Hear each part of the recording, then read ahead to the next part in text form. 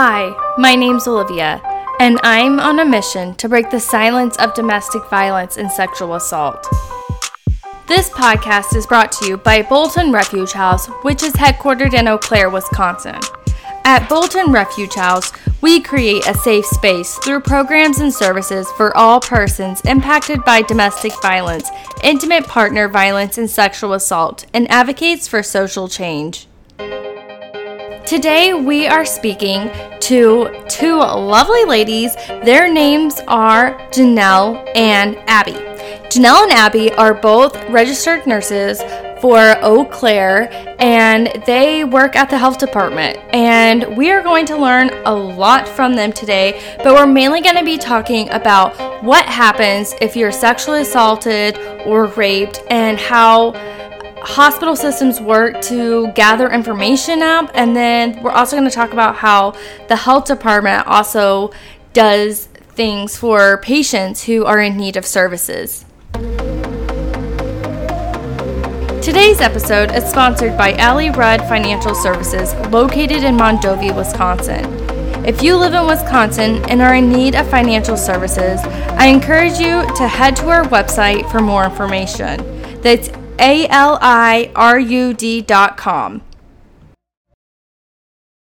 I'm really excited for today's episode, and I think Abby and Janelle are going to give us a lot of insight and information for us today on what to do if we know someone or if we personally find ourselves dealing with a sexual assault or rape. Since we will be talking about some heavy topics today and we're going to be using some adult verbiage, listener discretion is advised. All right, let's jump on in. When I first sat down with Abby and Janelle, we started talking about what the process is when someone gets sexually assaulted or raped and goes to the ER and gets an exam done. Who does that and what is the process? And they were telling me that the SANE nurse does the exam. So I wanted them to kind of explain what that was and the entire process. This is what they had to say. So a SANE nurse is a sexual assault nurse examiner. It's typically a week-long training that you go to, and I was able to go about 6 years ago through my job.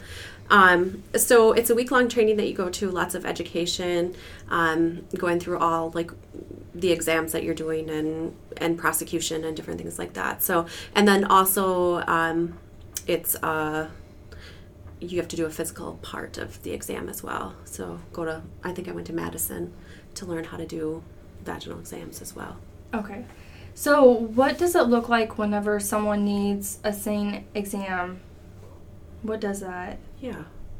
So people that go to the hospital because maybe they were sexually assaulted, so go into the hospital and then they would see a SANE nurse. They typically go through the ER.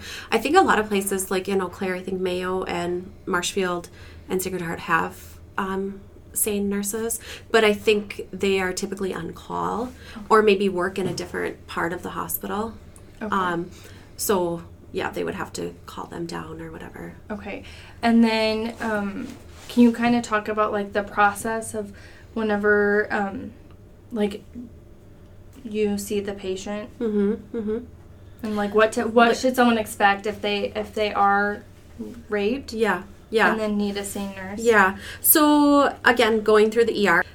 So they would come into the hospital. Basically, they'd really be assessed for any emergent needs right away. If there was like a concussion or some kind of like they need stitches or something, those would be addressed first. Those major issues and referred out. But then also they would go through like the SANE nurse would really go through like really what happened and then document those findings and kind of do a whole full body exam, head to toe basically.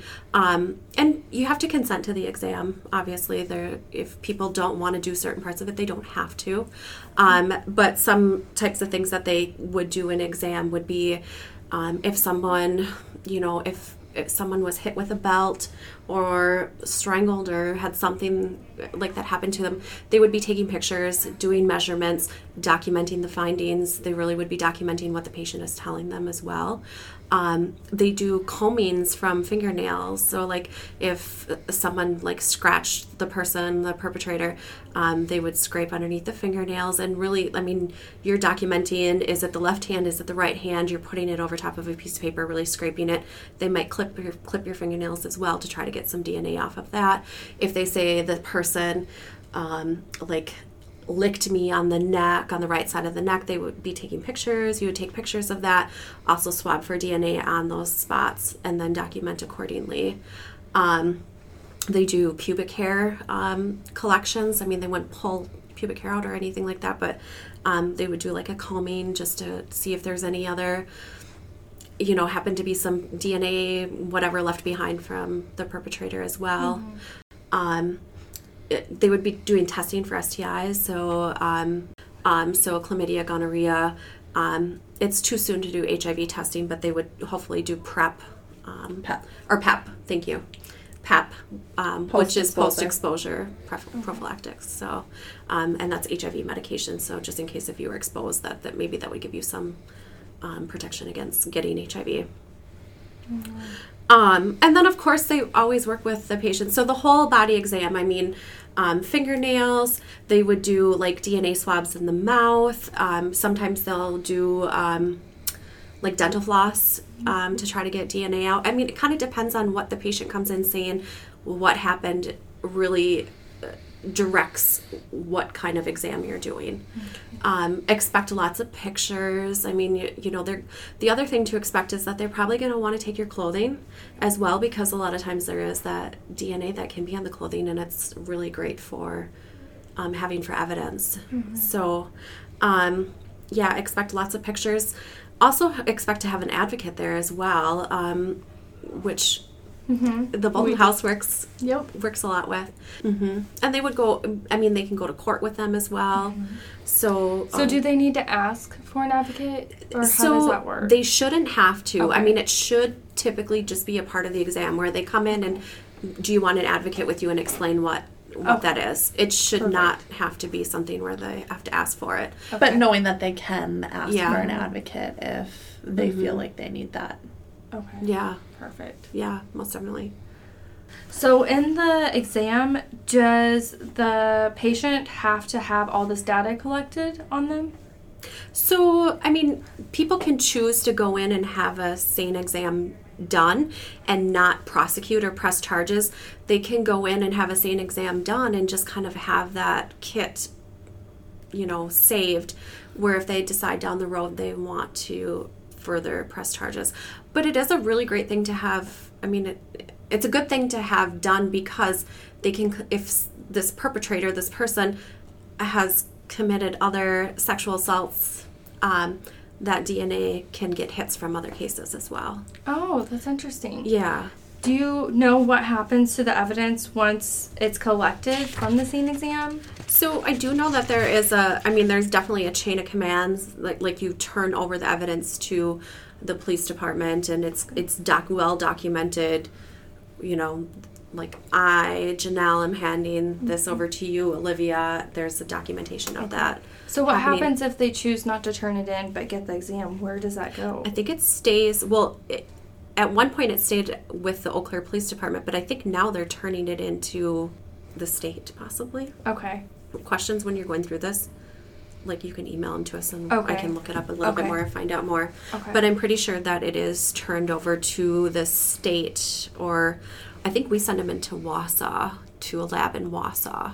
Okay. I think Eau Claire sends them to Wausau. Where they store it. Yeah. Okay, just in case. And then if they find out later, if they change their mind down the road and they want to use that evidence, how do they go about getting that? Who do they contact? I would say they would contact the police department. The police department? Yeah. Okay. Yeah, and most then definitely. say that they want to turn in their evidence that was found. And basically let them know, like, hey, when I went to the hospital, 2 years ago, had a SANE exam done, and I'm interested in, Because I think sometimes it's just too emotional to want to turn that in. Yeah. Do you want to talk a little bit about maybe the emotional part of it? Yeah. And Abby, you can jump into if you have anything. But truly, there is a lot of trauma and a lot of, post-traumatic stress that can happen after having something like this happen.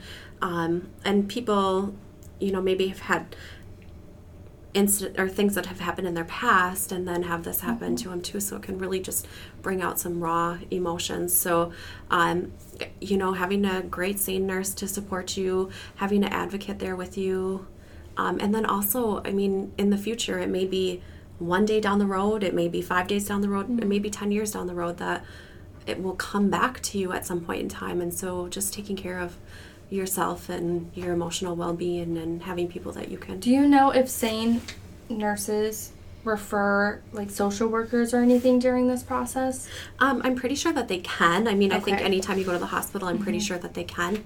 I don't know that if it's a mandated part of what they do.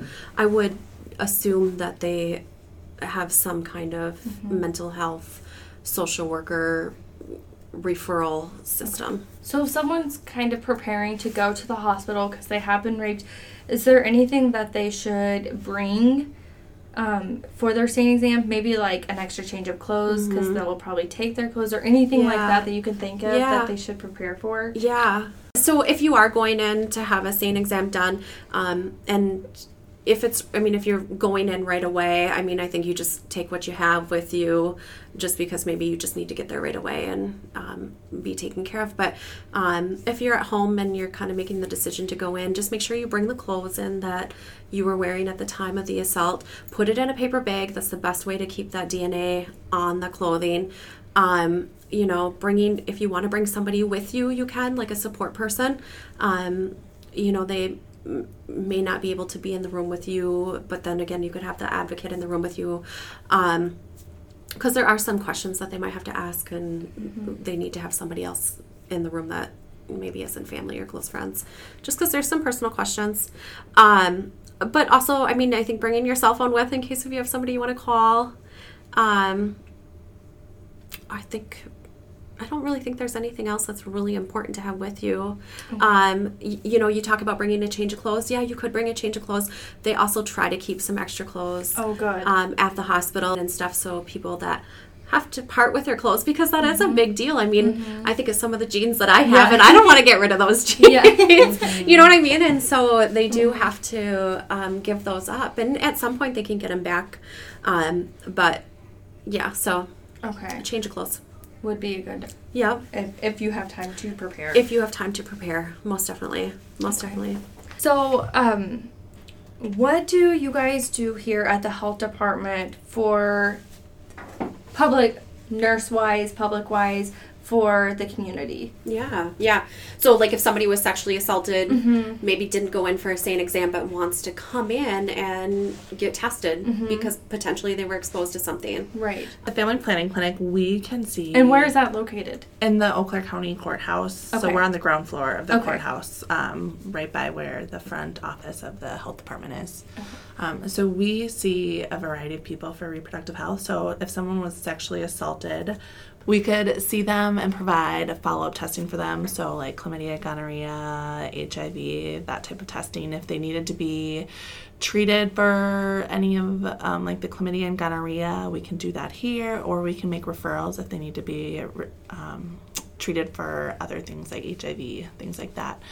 So we can do all that testing here, and we just work with our patients to make sure all their services are covered so they don't have to pay out of pocket if they can't afford it. So we really work with our patients to make sure that that they can get the services they need. We see a lot of different people. So I think we've had people tell us they come to us because we're a non-judgmental space, and they might not want to see their primary provider.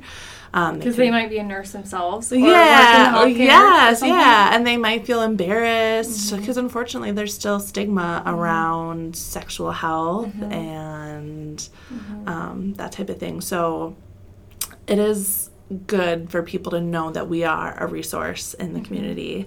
And that, like I said, we really do work with people to make sure they can get the services they need. What kind of services do you guys offer here? So we provide STI screening, testing, and treatment.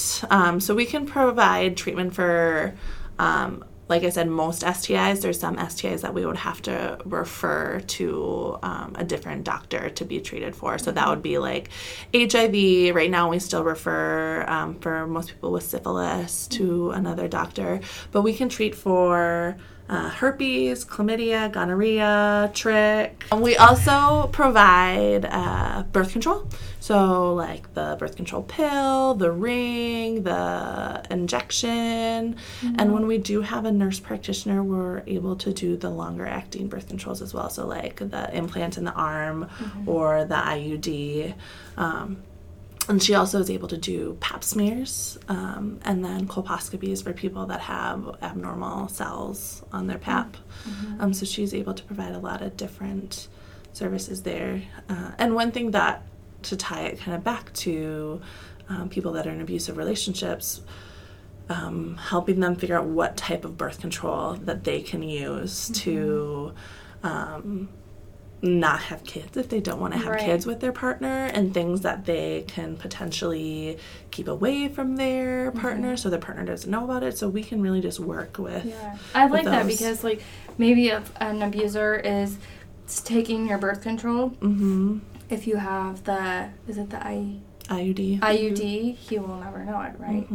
So yes and no. No? But I've heard horror stories where so the IUD is in the uterus, but there's also a string that comes out that is down below the cervix, and so sometimes during vaginal intercourse your partner can feel that. So there is that potential. So it's really about maybe if you're worried about it, you might want to do like the implant or something. Yeah, it's about talking to a nurse practitioner or a doctor can cut the strings pretty short. Really? So it's about talking to your provider and letting them know, and that's one of the really important things is having a provider you can trust and share that with is huge, because then they can help you with things like the birth control, but also make referrals to places like Bolton to make sure that you're getting the services you need to be safe. And another thing is being open and honest with them about what kind of sex you're having as well, because if you don't tell somebody that you're having anal sex, or if you're receiving anal sex, they'll never know to swab your rectum to test for chlamydia or test for gonorrhea. Like during a SANE exam. Being completely open and honest what's going on. So that's important in a SANE exam, and just like whenever you see your healthcare provider for sexual health is to be really open about. Because you may have it, you can get chlamydia or gonorrhea in your throat, but you may not have it vaginally. So like if you're having oral sex, to make sure that you're saying that so they know to swab your throat. Exactly. Yep. That's really important. I did not. I was going to say most people don't always know that and are a little surprised to hear that. I knew that. And so you could do SANE exams for, is it just for rape, or like if you have if you're with an abuser, or sometimes we just see that abusers are prostituting their significant other out or anything like that. Would SANE exams fall under that too? Like if they believe or would that mainly be go to your provider and get like an STI testing or something? So I think if you are being forced to have sex, thank you. If you're being forced to have sex, that is non-consensual sex, and definitely you can go in for a SANE exam for so that. So SANE exam is any non-consensual sex. Yep. Okay. Yep. I think it's important to know why you might need to go have a SANE exam. Yeah. And you can always too, if you're contemplating, should I go, should I not go, make a phone call to the hospital that you think you're going to go to. You could call an advocate as well, and or even maybe the Bolton House, and just say, hey, this is what happened, what should I do? And that's the beautiful thing about advocates, is I feel like they can really do a whole variety of things and really help meet the needs of whatever that client is going through. And especially people that are not of age as well. So if you're not of consenting age, where if you came in for a SANE exam, that would have to get reported because you're underage, under the age of 18. once you're 18, you can make the choice not to. So what happens if you're underage? Then they would have to report. They would have to report to Child Protective Services. Okay. And most times with sexual assaults, unless it's a caregiver, that would actually go straight to law enforcement. Yep. Okay. Yep. Mm-hmm. So what if, I don't know, but what if someone is like 16, 17, and they're too scared for that to go to law enforcement? Do you guys have like alternatives on something that they should do? I would say reach out to an advocate because they don't have to follow the same guidelines as reporting. Exactly. They don't have the mandatory reporting right. guidelines that they have to follow, so they can really help that client figure out what is right for them in the moment. Okay. Yeah. How do you look? I don't know. How would you look up for an advocate? Like, if you're not from this area, Google domestic violence advocate and stuff will pop up, I'm sure.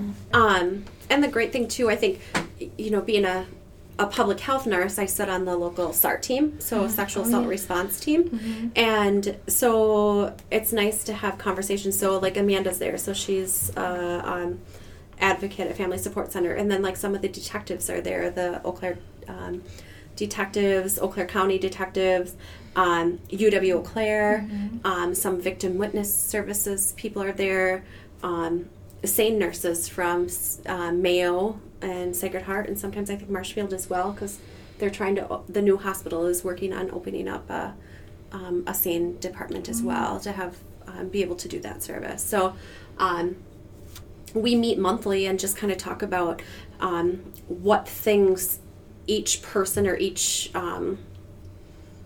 what would you say, each department is doing, I guess.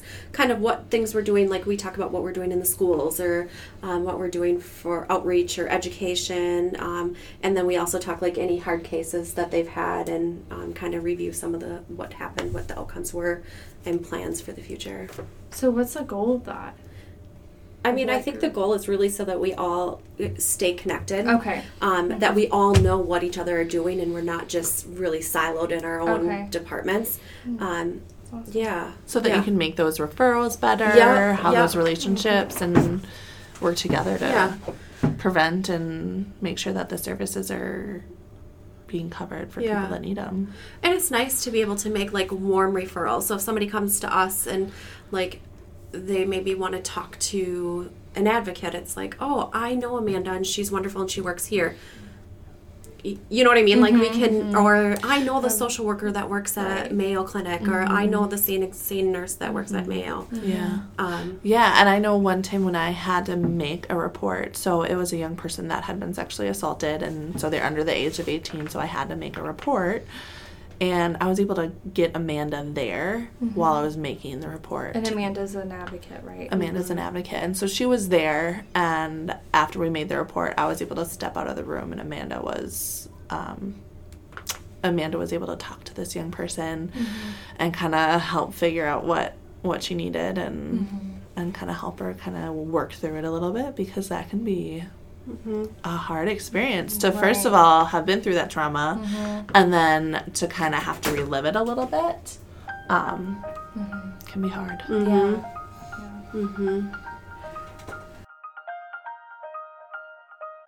Any advice to someone who is ever in this situation, what they should do?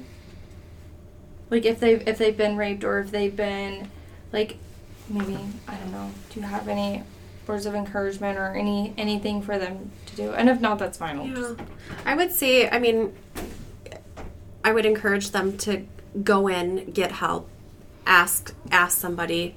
Don't be afraid to pick up the phone and call. I mean, experiences I think that I've heard people have, experience maybe that I've had, like being scared that you're going to get in trouble for maybe drinking, or getting scared that you're going to get in trouble for something, and that is not what they're looking for. That's not what they're trying to,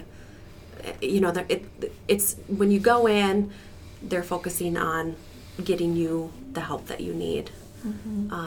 So yeah, I like that you say that, like not being scared because you might have been drinking or doing drugs or something, right, or passed out or something like that, right. And never think that it was your fault by any means. I mean, just because you went out and got drunk doesn't mean the consequence of that was that you were going to get raped. Right. I mean, the consequence of getting drunk is probably you're going to have a hangover and feel like crap the next day, you know? It's not, it shouldn't be that. So, and I think too, like, I think listeners too, just knowing that maybe this experience hasn't happened to you, but you may be in the situation that a friend or a relative that's happened as well, and you can be. It's great to be that person to walk somebody through it and help them. Yeah. And listen to them, right? Listen to them. I think I shouldn't say most important thing, but just to reach out to someone, whether that be a professional, whether that be getting a state exam or law enforcement, or just talking to a friend or a loved one that you trust. Right. And know that you're not in it alone. And you don't have to be in it alone, even though it can feel pretty lonely. Right. Yeah. I think that's super important, just having emotional support, empathetic listening. I think it's really important to add that anyone can be sexually assaulted. So I think a lot of times we stereotypically think that men are always the perpetrators and they aren't ever the survivors of sexual assault, but that's not true. There can be a lot of sexual assault among men, especially we were just talking about like in prisons and things like that. And it does get really underreported because there's so much stigma around men being sexual assaulted and the fact that they should be stronger and that shouldn't have happened to them and it makes them less of a man, because we have those stereotypical thoughts, and that's why it gets so underreported. But all of these services are available to anyone. It doesn't matter your gender, your sexual orientation. They're available to everyone, and I think it's important to know that.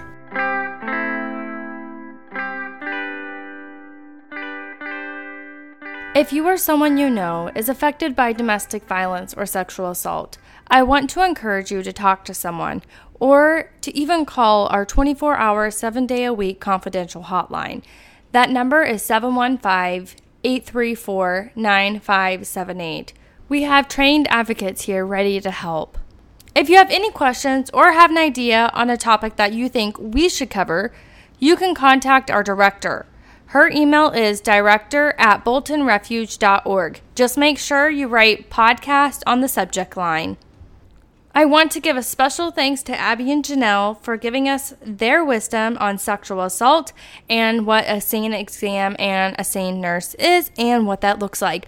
Also, thanks so much for listening and supporting this podcast. We really appreciate all of your support. Make sure you share it with your friends, family, and community members. And together, we can help break the silence of domestic violence and sexual assault.